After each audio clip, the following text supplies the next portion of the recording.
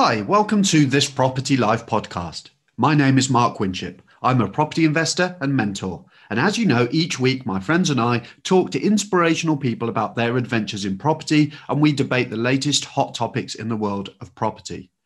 This week, we have something a little bit different for you. We're launching a new series of content on the topic of mindset. In the work that we do, training and mentoring people to invest in property, we've come to realize that success in this field has actually very little to do with the amount of money you have or the time you can dedicate to it, and much more to do with your mindset. Everything from resilience and focus to managing overwhelm and how to avoid procrastination. As always, we aim to keep it real, covering the highs and lows that we all experience in property. We hope you can relate and that you pick up on some tips that might help you in your own property journey. In this first episode on the subject of mindset, myself, Caroline Claydon and Michelle Wales are talking about dealing with rejection and failure. Rejected offers, down valuations, projects not going to plan, we cover it all. I hope you enjoy this episode. Let's jump straight in.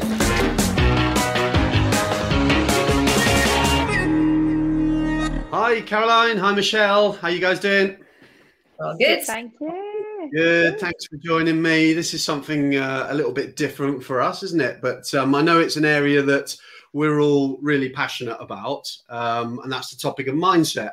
We're really lucky. We're working with and mentoring hundreds of investors in property, both in the UK and also some of them overseas.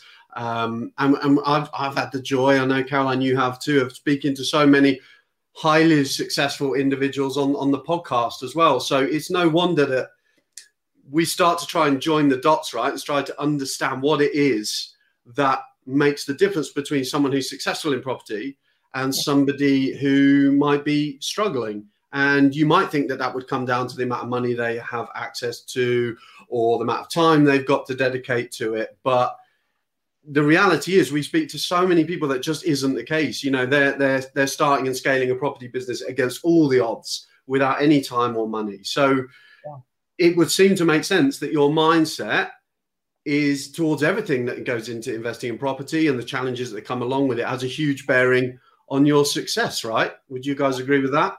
Yeah, absolutely. And I think it's something that people underestimate massively. It's just something that's a bit of mumbo jumbo, personal development maybe. They turn their nose up at it. But actually it's so vital. I remember saying, you know, if you look at property like a game, mindset's about 80% of the game. Yeah. Actually the property bit is about 20% of it. But yeah, people underestimate it so much. So I think this is why the series will be really, really helpful for everyone. Yeah. It's like you've got to almost like take all the shackles off as well, because it's almost like a conditioning, isn't it? I think for us, even being like probably fresher than you guys into it, it's almost like the way we were thinking even just a few years ago, or, you know, it's almost like sometimes you can maybe be a bit cynical about mindset and about all these different things. And I think you've got to slowly get to know more people who are kind of doing those things and start to see the proof in it yourself. And then a few years down the line, you're like, how was I even surviving before I started doing all this stuff? Like, and you actually want more people to do it in general for everything. So totally agree. Yeah. And I think the realization is that, you know, they call them mental skills or mindset skills. They are skills. They're things that you can learn, you know, and I, you know, my background is in sports coaching, and obviously the mindset, you know, in elite sport plays a huge role, you know, similar proportions to what you just mentioned, Caroline. You know, it's so much a mental game. And I think once you realize that these are skills that they're disciplines, they're habits, they're things that you can learn, you know, and I think that's where, you know, I think that's our starting point, isn't it? It's, you know, these are skills that are just as important as learning how to make offers, learning how to negotiate deals, everything else, because ultimately they're probably going to dictate whether or not this is a flash in the pan for you, or something that has longevity and can last. So specifically in this episode, we're talking about how to deal with disappointment and rejection.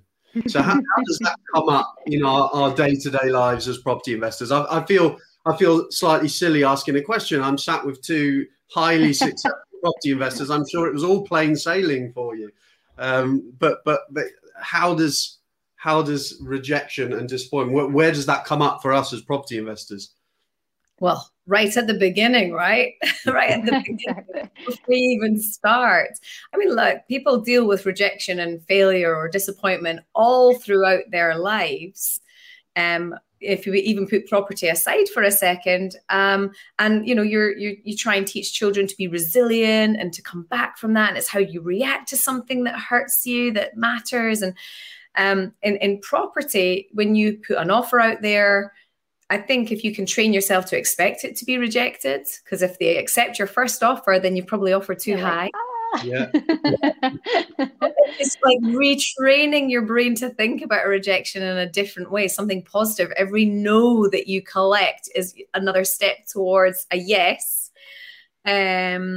And it's just how you frame things in your mind, be it offers that are rejected, be it that an angel investor who you'd been speaking to suddenly says, no, this doesn't suit me right now, or whatever it is. These are all just part of the game. And I think if you do, like you say, Mark, about, coaching people at elite sport, if you see life as a game and property is just a game within it, and there's just little rules that you follow, and these rules are going to take you closer to the end goal. And rejection is just part of the game. You can't win every shot in tennis, for example, but it doesn't mean that you're not going to win the match, right? You're going to have to bounce back from it. I think you're so right about reframing it. It's a great place to start. Totally changing the way that you look at failure, disappointment, rejection, because ultimately it's a sign of being outside your comfort zone, right? And you're not pushing the boundaries in anything in life or investment. If you're not failing, then you're probably sat squarely within your comfort zone. So in that sense, failing, rejection, disappointment, whatever it might be, yes, they're par for the course, but you could also argue that it's a sign of growth. It's a sign that you're pushing yourself and you're pushing your limits, and that you can reframe it as a positive. Yeah. It's almost like if you actually get to a point where you're not feeling that, rejection or a little bit of pain in some way, you've got to be asking yourself, are you actually doing enough? Are you taking the action? Are you doing the steps? Because if you've gone back and you're not feeling any of that stuff, the chances are you've gone back into the comfort zone, you stopped making offers, you've stopped doing this or that, so the rejection is gone. But then so is everything else, that you're trying to work towards. So it's like you've got to get used to it. You've got to push through it. Yeah, I'm really fascinated about behind the psychology of why people are so scared of failure or so scared of getting things wrong. And I actually am starting to see it in my wee boys when they go to school. My eldest in particular, he's only 8. He doesn't want to do maths if he doesn't think he's going to be good at it. He doesn't want to get things wrong. And is this something that is innate in all of us, or is it something that our schooling system has programmed our children that when you get it right, yay, you got it right, that they get so scared of getting it wrong that they just don't want to even do it? And it basically just gets compounded and compounded throughout people's lives to the point where they're like, well, if I don't know if I can definitely do it and definitely get it right and definitely not make a mistake, then I don't want to do it at all. Yeah, incredible. I think it's such a mixture though, because I think there's that, from back in the caveman era when there was a need for you to really have that sense of protection when you were survival. But now in modern day, you basically just apply that to absolutely everything. It's you're no longer really having to survive in that way, but you've also of a sudden created this thing where literally your default is to protect yourself from anything that might be a little bit scary, a little bit different, and it's just, we've got to find a way to just turn that around and actually say, well, if I'm doing that, I actually should do more of it, because the more I do, I'll start to build my confidence levels in these things. I'll start to get used to all these scenarios, and then it won't actually become such an issue anymore. Yeah, I know we definitely found that at the start. Yes. And fear of failure it can be a really strong driving force. If you channel it in the right way, and if you frame it in the right way, it can be a really strong force for good. But I think it's more a case of looking at the implications of non-action, right? What happens if I don't do something? So by taking myself out of my comfort zone, by exploring new territory, I'm going to need to, there's going to be challenges along the way. I'm going to face rejection. I'm going to face disappointment, whether it's an offer that was rejected, whether it's a down valuation on a property, whether it's I've hit a snag with a building job and I've underestimated the refurb, or some kind of curveball's been thrown at me. If we're not prepared to sort of see those as hurdles and an opportunity for growth, then we're only going to stay where we are, and that might be comfortable. Yeah. But what's the implications of staying where you are? In terms of if you don't change things won't change. Yeah. Exactly. No, I think it's just like exercising your body. The more you do it, the more lean, the more efficient your muscles are. And we have to do the same with our brains, with the way that we think about certain scenarios, or maybe reprogramming or reframing how we think about a scenario that maybe had negative connotations to us, and turning them into more positive connotations will really, really help. Yeah, totally. I think even the simple stuff, like I do remember, even just being in a kind of network of property investors who are doing similar things. There's so many common little things that you see, especially when you're starting out with things like estate agents or whatever it might be. I mean, I remember going to our first viewing and just being totally petrified, because I was like, oh, they're going to give me like grief. And they just looked at me like, oh my gosh, not another investor. Like I've had it. And, like for some people that might actually force them to be like, oh my God, I never want to do another, I never want to do, or like to get straight on their network and be like, this person treated me like this and I can't believe it, what do I do? And it's like, what you do is just smile and you nod and you do your viewing, and then you get into the next one. And I almost made it a point of like the ones that were particularly maybe like, would give me a bit of grief at the start. I'd be like, right, they're the ones that I just need to think about a different way to engage with them, or a different, it might be that I don't just arrange viewings with them straight away. I maybe just speak to them about different properties or this or that. So it's finding, I think it's like yourself, Caroline, that always says it's finding the solution around things, just to make sure that you can keep moving forward with your journey, and you're not those awkward scenarios or awkward initial things you have to do, they don't actually become blockers. But even to do that, you've got to be pretty resilient though, right? Because how many people do we see that get that start out with the best of intentions and with a big goals, big vision to invest in property, and they drop out of the process, or they don't make the kind of the gains or the progress that they should have been able to, because and it's nothing to do necessarily with the amount of money they had or the amount of deals that were available or the amount of time that they had. It just came down to the fact that they struggled to ride the roller coaster, deal with the ups and downs. And I think emotional control is such an underestimated skill. The temptation to take things personally, when you get laughed at by an agent because you put in a really low offer, or whatever it might be, it's very tempting to take it personally, and you just see so many people sort of drop out, and it's such a shame. But it's because they're not able to sort of ride those ups and downs. Or is it that their why just really isn't as big as they thought it was? Because I was asked the question the other day, what characteristics really stands out for you for being a successful investor? And the first one I said was about your ego, keeping your ego in check, being a student, being open to learning all the time, every day. You don't know it all. There's always going to be people bigger and better than you. So that was the first one. And then the second one was that solving, being able to solve problems. And if they're unable to solve problems, or they're not asking for help to solve problems, maybe it's the fact that their drive, their goal wasn't as important to them than actually they said it was. I think people do kind of say, I want to do this, this, this, this, and this. But when it comes to the crunch, when it actually takes the effort and has the challenges that we know it all, that it involves, then it's inevitable that the people who are not driven by a goal that is really personal to them will naturally fall away. And it's easy to have excuses as opposed to the solution. So it's one of those chicken and egg things. Is it a mindset resilience thing, or is it actually that their goal, their why isn't as big? Do you need, the two combined together, plugged into each other?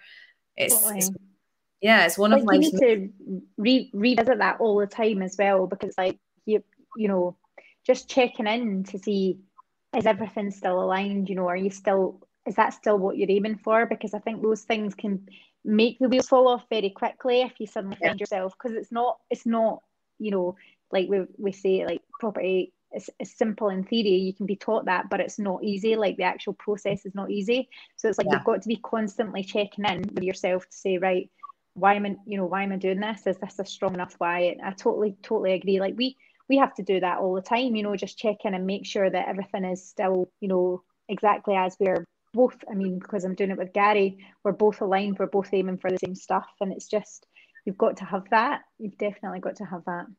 Yeah. Just that self-awareness is so important. And I think a lot of people lack that. They're so consumed by looking on the outside about what they need. They don't actually look at what they want, which is very different to what they need, right? Yeah. And then that will just erode away any kind of positivity, any desire. You know, if it's not aligned, like you say, you can say I need £3,000 a month to leave my job, but if actually what they really want is just a nicer house to live in and they need a lump sum of cash for that, those two things are not working in conjunction with each other. So it's easier to just kind of follow and go, oh, that offer was rejected, like this is never going to happen. I'll just carry on working and saving, and then I'll get my bigger house. One of the things that I've noticed interviewing people for the podcast over the last few months has been, if there's been a common thread that runs through, obviously, you know, all very, very successful people, all very different, all coming from very different backgrounds, very different circumstances, very different strategies. But if there's a common thread, it's a complete refusal to make excuses. Yeah. Just will not allow, they won't even allow you to give them an excuse. You know, if you say to someone and say, well, yeah, but it's been tough for you, you know, you've been raising a young family, you've done a, they won't have it, you know, they won't have it. No, that's not a reason, you know, that's not an excuse. And you're right. I think that probably comes from the strength of their resolve, which comes from the strength of their drive. Because at the end of the day, bad things are going to happen, right? Things are going to go wrong. Things aren't going to go to plan. And it's not that defines whether or not you're going to be successful. It's how you respond to it. Yeah. You know, there's a difference between reacting and responding, isn't there? Reacting is like when, you know, someone hits you, you know, when you do that reaction test and someone taps your knee and you've got that involuntary jerk of your leg, that's a reaction. That's involuntary. It's taking things personally. It's emotional. That's a reaction. A response is choice. Yeah. This has happened. I go into it expecting that not everything's going to be great. And this is how I choose to respond when that happens, because I'm on a mission. Yeah. You know, because I will not, I've already kind of negotiated with myself. I won't allow that to derail me from what I want to achieve for me and my family and whatever it might be.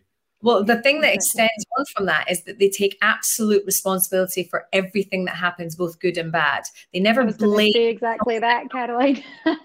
so on point. He's this, that, or that happened, and this happened, and that I couldn't do it because of that. You know, the blame game is just, it doesn't exist. It just doesn't exist. The blame game. It's like, what, that is really, really rubbish that's just happened to me there. What's it teaching me? What is that? Why has that happened? How could I have prevented it? And how can I prevent it the next time? And what am I learning from it? And again, there's very few people that think like that. Yeah. It's like sometimes it's almost like an ego thing, isn't it? Because I think when you're a child, you don't really have that thing of not allowing yourself to be wrong. Whereas when you're an adult, it's suddenly like, you're like, I can't admit that it's me. You know, it's got to be all these other factors. It's the government, it's the market, it's this, it's that. And it's like, well, actually, you know, if you were really persevering, like we've all seen it, you know, we all do it. It's like, it's not any of those things, because things will, it's like, if you're doing the actions, if you're speaking to people, it's like those conversations, things will happen. So there's no denying it. It's like, it is exactly what it is. Yeah. Maybe, you know, failure and rejection, maybe they're the wrong words. Maybe we need to be changing our vocabulary completely, you know, in the sense that, you know, we've all heard the phrase, there's no winners, you know, there's no losers, there's only lessons, right? Yeah. So, you know, there's wins and there's lessons. It's one of the two things. So, You know, that's, you know, when you see it that way, it's difficult because sometimes I feel when you say that to somebody who's going through a tough time, it can sound a little bit patronizing, you know. But I think that because the failures or the challenges in property, you know, they can be expensive, they can be emotive, that, you know, they can feel like you've taken a step away from where you're heading. But when you realize, I certainly, when I look back on my property journey, you know, what we're doing now is a sum of all, not just the successes we've made, but all the mistakes we've made. You know, and the fact that, you know, you've learned so much along the way, and you know not to make those same mistakes again, and it just makes you stronger. It's like building up a suit of armor, isn't it? Yeah, I like the word disappointment. That's my disappointment. And what I've learned through my disappointments is that a disappointment really does push you and it just like nudges you onto a different path. And that path might not be clear to you right now, but it becomes clear further down the road. And then you look back and go, oh, that is much better than what I was wanting to do over there. I'm thinking about when my recruitment business failed in the 2008 recession. I mean, that was my biggest failure / disappointment in my life up until that point. I hadn't lost anyone that I loved or anything. That's even a bigger topic, right, on how you come back from something like that. But in all honesty, if that recession hadn't have happened, I'd still be running that recruitment business, which was not what I wanted. It's what I needed to make money. Yeah. And it wouldn't have made me happy at all. But that business failing and going through pain actually nudged me on to something that I wanted, but didn't realize that I could do it. There's been a few things subsequently from that really, really like piss you off. That you're like, duh. And then you think, okay, hang on a minute. Something is happening here that's nudging me to a different path that I'm not sure of right now, but I trust the process. Yeah. I know we're talking sort of universe, maybe law of attraction stuff now. You know, it can be a bit fluffy. I can't stand people that just say the money will come to me. No, it won't. You have to actually do some fairly decent actions to get it. But I do think there is a sort of plan that just nudges you along. And whenever there is a challenge, disappointment, failure, that there is a bigger and better opportunity that you might not even be aware of just yet, waiting for you around the corner. Yeah. And it's having that mixture of being able, it's all the different factors, isn't it? Because you've got to basically be like, right, that was pretty crap, but I'm just going to keep going. Like, there's no option of going back. You're not going, or you can, but you know where that's going to take you, probably worse than where you were, or right back to where you started. So like, you have to just keep pushing through. And I think it's sometimes as well when, you know, especially when you speak to people who are maybe just starting out, it's almost as though they're kind of in an odd way, like, because no one says this stuff's easy, but they're not expecting the difficult stuff to come. And then you're like, well, you're going to have a difficult thing in like 2 weeks' time, and then there's going to be something else in a month's time, and then in 3 months' time. And it's almost like you have to just accept that that's, as long as you're pushing forward and as long as you're like changing and improving and doing things, you're always going to have that. And I think that's something you have to get used to. If this is the lifestyle you want, if you want to make your own choices and make your own path, you're going to have to get used to actually the fact that that's going to become part of your journey, is dealing with all these things on a kind of day-to-day, week-to-week basis, and just growing through it. Yeah, I don't think it ever gets easier, right? I don't think it ever is, oh, I'm now in nirvana. It is now all easy for me because I've been doing it a long time. It's like, no, you're just more equipped. Like you say, Mark, you've got your armor. You're more equipped to deal with it, and you're just like batting it away. Whereas when you first start, you're like, this is like really hard. Whereas now it's like, okay, we've done that before. Solicitors are taking too long. Surveyors downvaluing. Like, it's okay. That's just norm, right? It's part of the game. You just get used to it. It is normal, and you learn to take elements of that in your stride. That doesn't mean it's not disappointing. It doesn't mean it's not frustrating. But you know, if you're active and you're pushing through, then it's a bit like, you know, hot topic for everybody right now. It's a bit like the flu jab, right? How does the flu jab work? It gives you a little bit of the flu to give you an immune response to it. It's the same thing. If you're putting yourself in those situations often enough, as painful as it might be, certainly early on, you learn to just sort of take it, you know, in your stride, because you've actually become immune to it to an extent. You know, you've built up your immunity, you built up your resilience to it. And I think for me, Michelle, you hit the nail on the head. And it sounds harsh, but if your driver is strong, what choice do you have? Yeah. What choice do you have? You move on or you stand still. And if you stand still, it's like an aeroplane. It will just fall out of the air. You know, you've got to keep pushing forwards. And if you can do that, and if you can ride that roller coaster and just keep pushing forwards, then you do build up your resilience as you move through. Yeah. And I do think that people who are working in their jobs, getting their regular paycheck and doing property on the side, they are the most vulnerable, because they've got the comfort and security of that paycheck coming in, no matter how much they dislike that job. That comfort of that paycheck coming in means that they don't really, really need to create more money over here unless there's something else, another dynamic going on. And it's interesting, whenever we get students to the point where they are financially secure, they now can leave their jobs. Lots of them need to be pushed to do it. They don't have to, because that safety net, the safety net of that paycheck is like, I can't let go of it. And in some stages, in some cases, I love students who aren't in a job, don't have a paycheck. They are like do or die. Like they've got to do it. There's like no turning back. It's like burn the boats. You're not going back. Total security blanket, isn't it? And I think it is like, it's bringing especially if you've done anything that's like remotely corporate, it's bringing yourself out of that conditioning of just like, this is what you do for a living. You work 9 to 5, you do this Monday to Friday. And it's like, probably for some people, it's also the fear of being like, right now I've got to do my own stuff. Like, what do you mean? Someone's not going to be bossing me about all week. You know, it's like making that jump into taking proper responsibility for everything. It's also other people's mindsets around you, right? So if you're surrounded by people who are uncomfortable with what you're trying to achieve and what you're trying to do, that has, I mean, you might, no matter how resilient you are, that does have an effect on you. It does just chip away at you. The only way to protect yourself is just not tell them what you're doing, frankly, because they're never going to get it. You know, my mum, she struggled with the fact that when she met her friends that she might not have seen for a while, and they were to say, oh, you know, how's Caroline? What's she doing now? My mum didn't have a response. There was no label. You know, with my brother, well, he's a lawyer, he's in London. That's easy to manage. Whereas, what do I tell them about you? You know, society does put that pressure on people to have a label that can be pigeonholed. Well, you're a banker working in the corporate land. Great. You're an engineer. You know, what do you call yourself? I said, oh, just tell them that I collect houses. Oh, I can't say that. That's what's going on. So it's like rejection from your own mum. You've got to get used to it.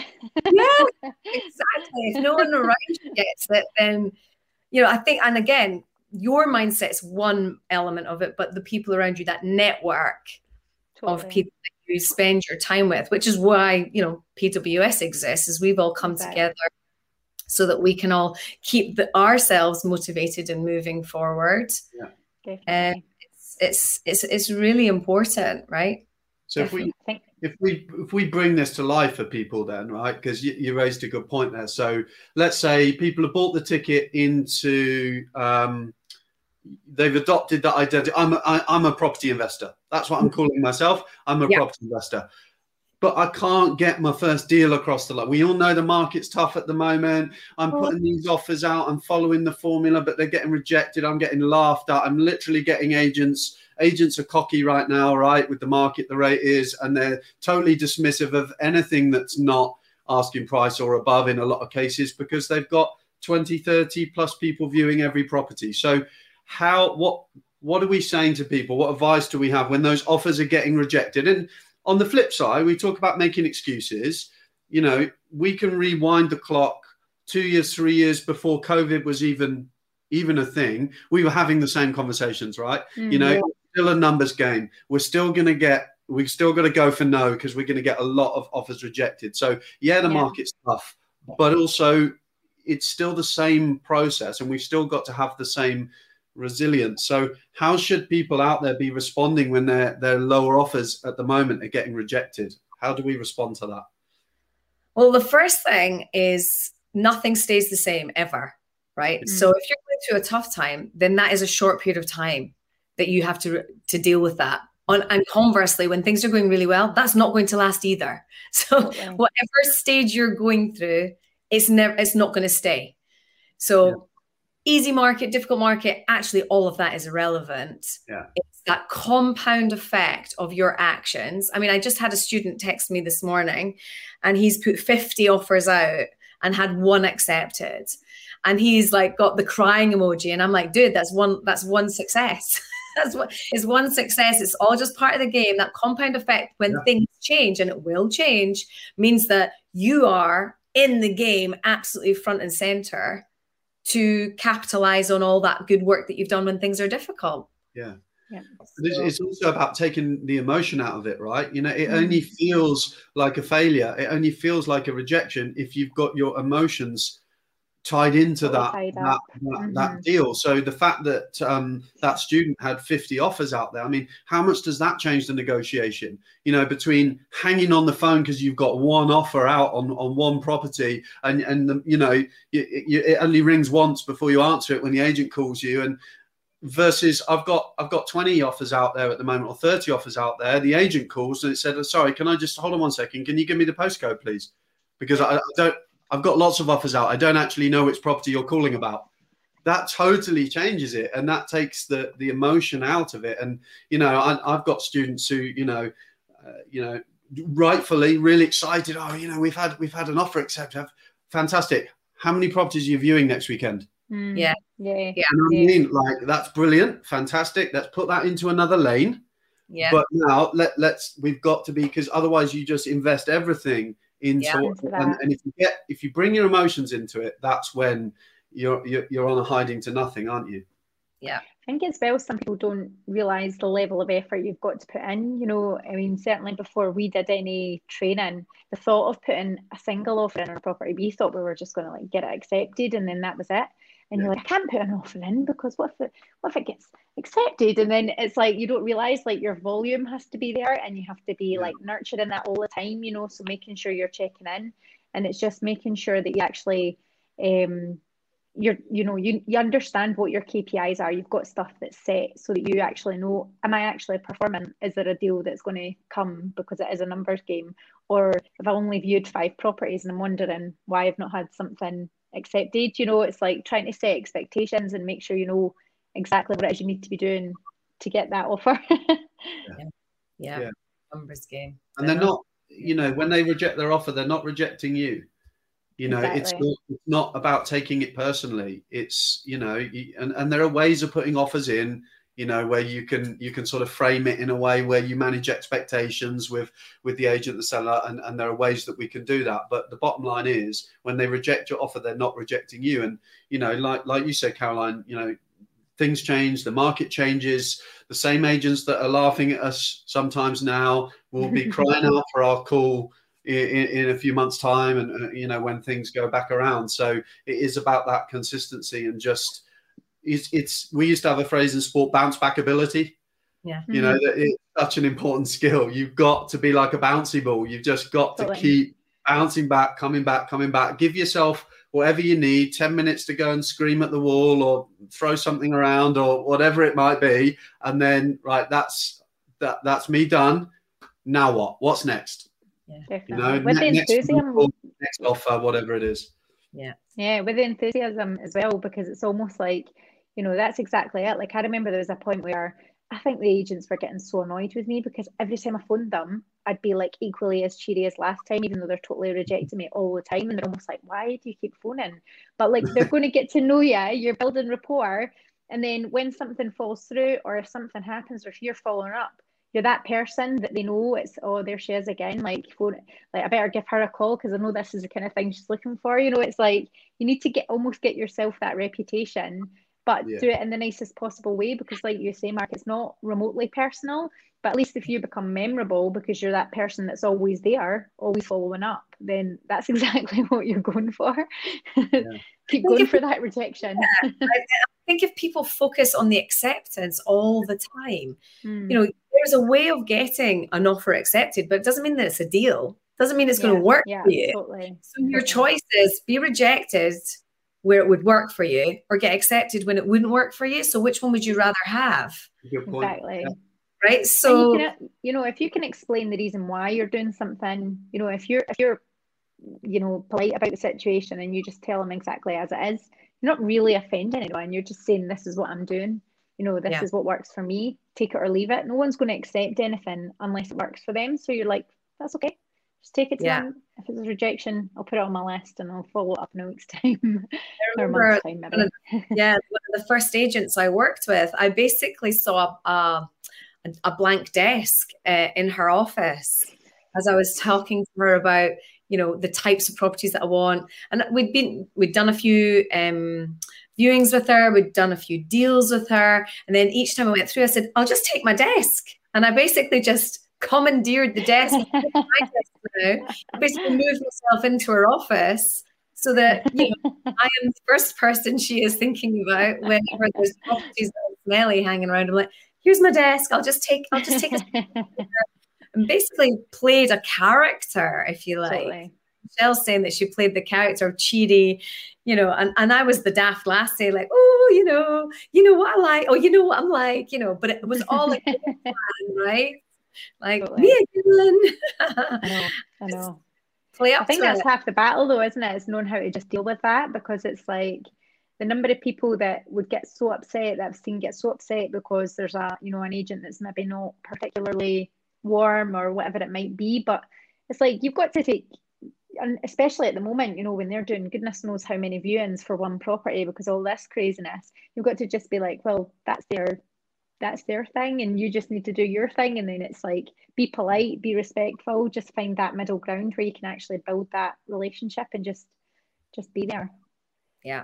I think one of the things that I feel I've gained personally from my involvement in property, from the education that I had, and from all of the experience we've had from that point, is not anything to do with income or wealth or anything along those lines.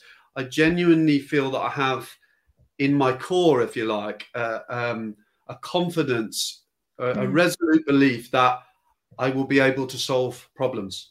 Yeah. You know, because you've had so many examples of that and so many case studies of that. So getting into more advanced deals or getting into a deal and thinking, how on earth am I going to raise the money for it? It's not even a factor in the decision making anymore, because you just know that, you know, through exposing ourselves to these hurdles consistently and learning and taking advice from people and working with mentors and everything else, we've developed the skills that you go, I will be able to solve the problem. My wife and I have an expression, right, let's work the problem, you know, whatever it is, we'll find a solution to it. There's an old fable story. It's the one about the two mice that get dropped into a jug of milk.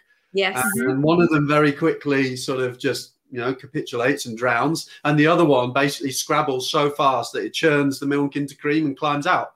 Yeah. And we had a deal recently. It was exactly like that. We had a deal fall through. It was a big deal for us. It was going to be one of our biggest deals to date.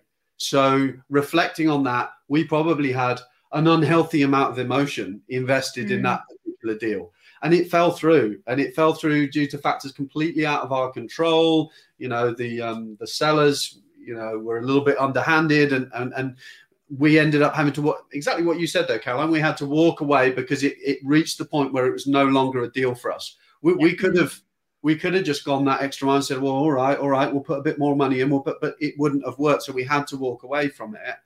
But you know, I gave myself that 10 minutes or that 20 minutes to walk around under a black cloud and feel sorry for myself and do whatever I needed to do.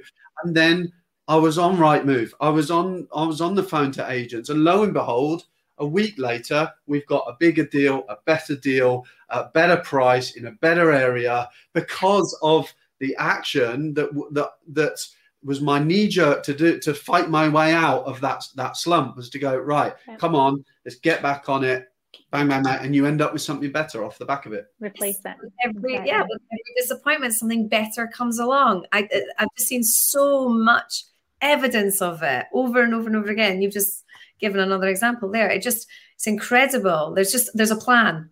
There was a reason that you were not to get that one, and a reason why you were to get the bigger, better one. Yeah, it's just, it's like men, right? You're with a boyfriend, you break your heart, you're devastated. A much better bloke comes along. You're like, then you end up with Nick. It's when you decide, I'm not interested in anyone, and then you're like,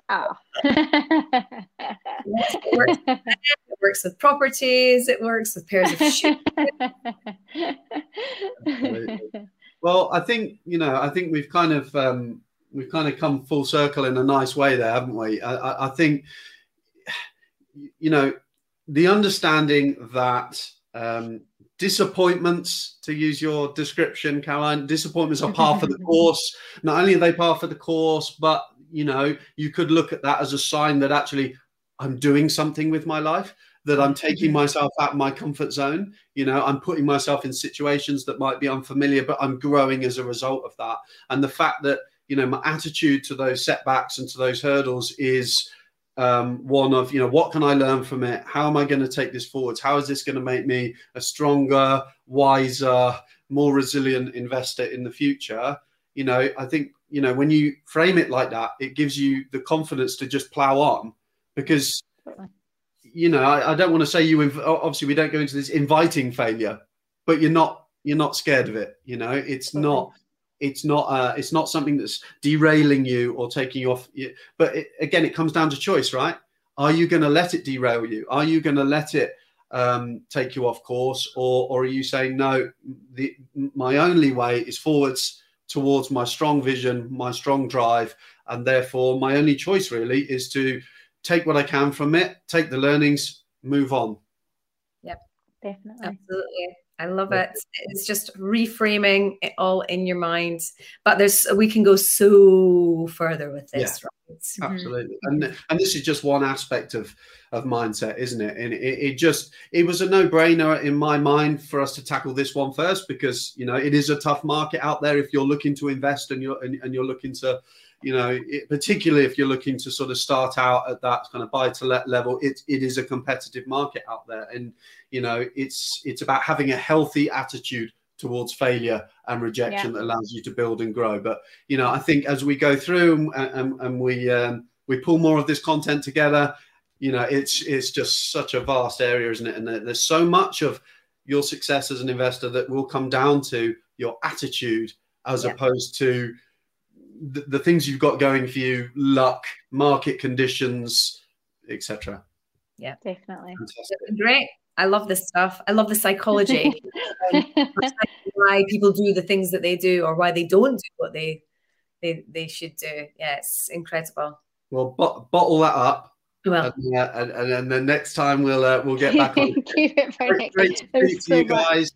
Thanks, Caroline. Thanks, Michelle. Thanks, guys. Cheers. Take care. See you soon. I hope you enjoyed that episode. Investing in property is not easy, but with the right mindset and a whole lot of hard work, it can change your life, and you can use property as a vehicle to create a financial legacy for your family. What challenges are you finding in your own property journey? Why not head over to the Property Wealth System community page on Facebook and let us know what content you'd like us to cover in future episodes. You can also engage with a whole host of other like-minded investors for support and education. Last but not least, please like and subscribe to the podcast wherever you get your podcast fix. Thanks again for listening, and I'll catch you on the next episode.